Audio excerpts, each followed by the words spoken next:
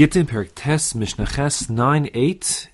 More on different ways in which Gittin should be signed. It says Get Ksavo Ivris. If the get was written in Hebrew language, Ve'ed of Yavanis, but the witness is signed in a foreign language like Greek, or Yavanis, or if the get itself had been written in the foreign language like Greek, Ve'ed of Ivris, and the witness is then signed in a different language, Hebrew, that's going to be okay in both cases.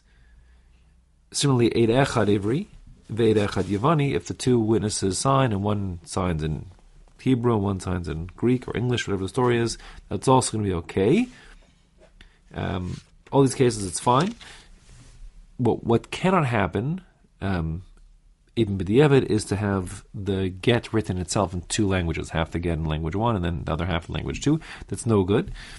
All this says, so even though we're saying here that a get could be written in any language, like Greek or English or something, the Shulchan Aruch paskins that our minhag has become universally to write it in Aramaic, in Ksav Ashuri, the same kind of font that's used for our, Sifrei Torah, etc. And that's the proper way to do it, and one should not do it any other way unless we're talking about a situation of maybe an aguna or some other kind of pressing circumstance. Okay. Ksav Sofer Ve'ed, if the people who signed it, instead of usually it's, person A does the writing, he's the sofer, then person B and person C do the signing as the two witnesses. If instead we have person A doing the writing as the sofer and signing as one of the Eidim, and a second person, Mr. B, signs the second witness, so then it says the Mishnah kasher, because ultimately you have two witnesses, the sofer could be a witness. The chiddush here is basically that you might have been concerned that this wasn't following the instructions. Since it's irregular, we might have thought something unusual has happened and like the sofer wasn't following instructions, or a different witness had been instructed to sign but didn't, and so on. But the point of the Mishnah here is we're not concerned for that. Lahalacha, we don't have the sofer do the signing. It should be two separate witnesses. Now, as far as how the witnesses sign, so really, ideally, what's supposed to happen, and this is the Shulchan Aruch paskins, a person should sign his first name, ben his father's name, and then put the word aid, witness. So it would be like, for example, Avraham ben Terach aid. The reason for the word aid is to confirm this person was signing in the function of being a witness, as opposed to just signing his name on something. And the reason why we want the full name, first son of the father, is so we can have an easy time of finding out the signatory if we need to track him down. Okay? So our Mishnah here says, well, that's true. The Mishnah says, Ish Ploni Aid. If a person said just his first name, he just says, Moshe, Aid. So that will be kosher. That says the Mishnah kosher. It's kosher b'di'evet, because the point is we know who this Moshe is, assuming we do, and we have the word aid, so we confirm he wrote it in the capacity of being a witness, so that's going to be okay b'di'evet. Similarly, if he says ben ish ploni aid, if he writes his name is Moshe ben Amram, but he writes just ben Amram aid, again, signing ben Amram is sufficient if we know who this person is. We can recognize by his handwriting which of Avram's children this is. That's going to be okay, therefore, b'di'evet. Again, as long as he puts the word aid after his name to confirm he wrote in the capacity of acting as an aid.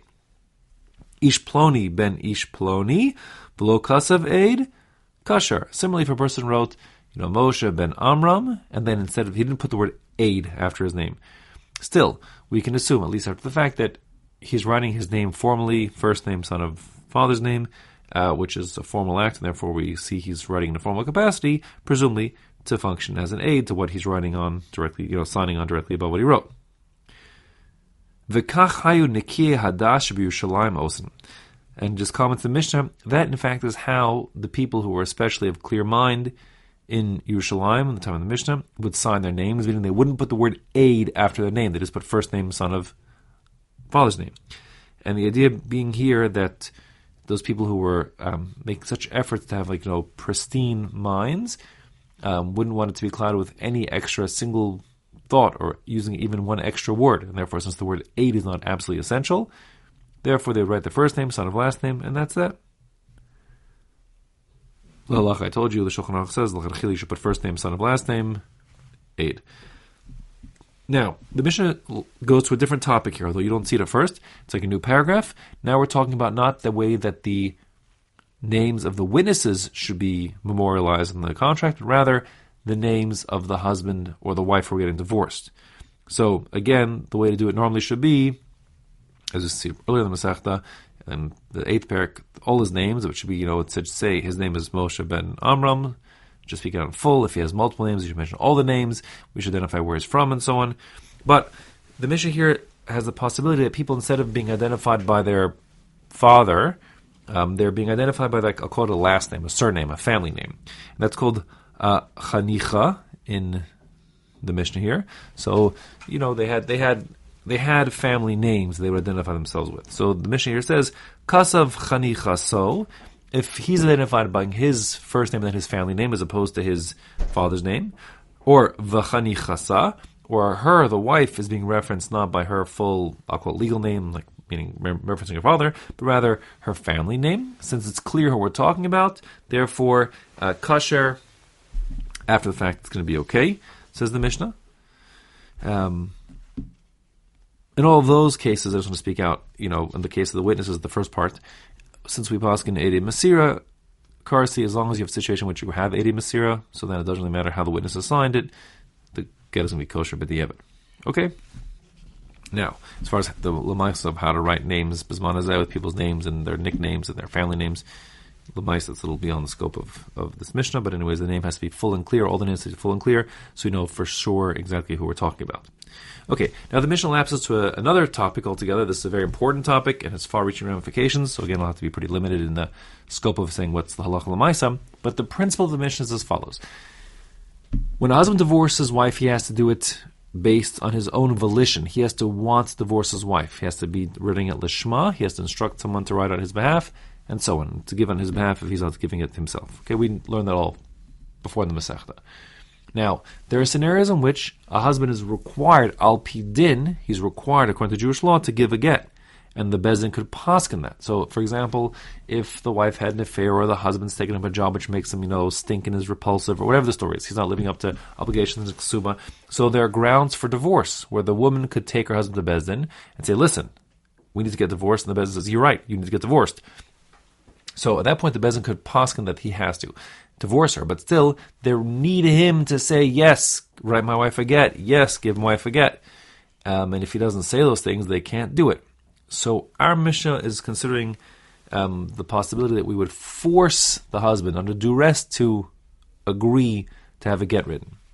So the point of our Mishnah is going to be that if he gives it under duress, but it's a situation in which al pi din, from the Bezdin, which is paskin, he must give the get, and he's being forced to do so, we'll say that anyways, that is a kosher get, and the reason why is because there's a principle that a Jew really wants to do the right thing, and okay, this Jew who's being vindictive and terrible to his wife is in the clutches of the Yetzer Hara, but when we twist his arm really hard, we get control of the Yetzer Hara, we bring him back to his senses enough to say, yes, rotza ani, he says, yes, I really want to give a get, and we'll consider that to be a real expression of his true inner Jew wanting to do the right thing, so that will be acceptable.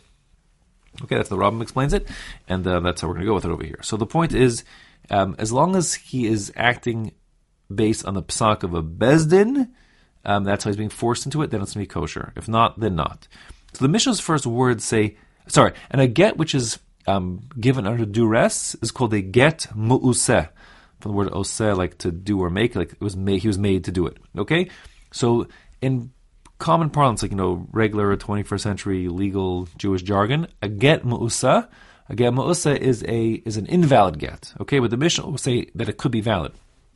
Okay, the point is, it depends who it was and under what conditions he was forced to give it. So the Mishnah says, get mu'usa bi Yisrael. If a get was forced out of a husband, but it was done, here it says bi Yisrael. What it means is after the psak of a Jewish Bezdin. Yisrael, a Jewish Bezdin, said he must give that. So then, kasher. The fact that he was forced to give it by having his arm twisted, or they hit him with sticks, so he said, yes, rotzani. Okay, he's conforming with the Bezdin, like I said before, and that's going to be a kosher get. Uva goyim, however, if the get was not forced out of him based on the psak of a bezdin, but rather of like a Gentile court, okay, like we have these issues today, really, certainly in America. So if the wife essentially forces him to give a get through her actions she takes to like the non-bezdin court, so then puzzle, that get's not acceptable. It's actually puzzle madoraisa. Even if after the fact he says, you know what, I'm really glad I get it, or I wanted to give it doesn't matter. If he was forced to give it by them, putting him under pressure, till he says, yes, I want to relieve that pressure and I'm agreeing to it, so then that is a get puzzle madoraisa, not binding at all.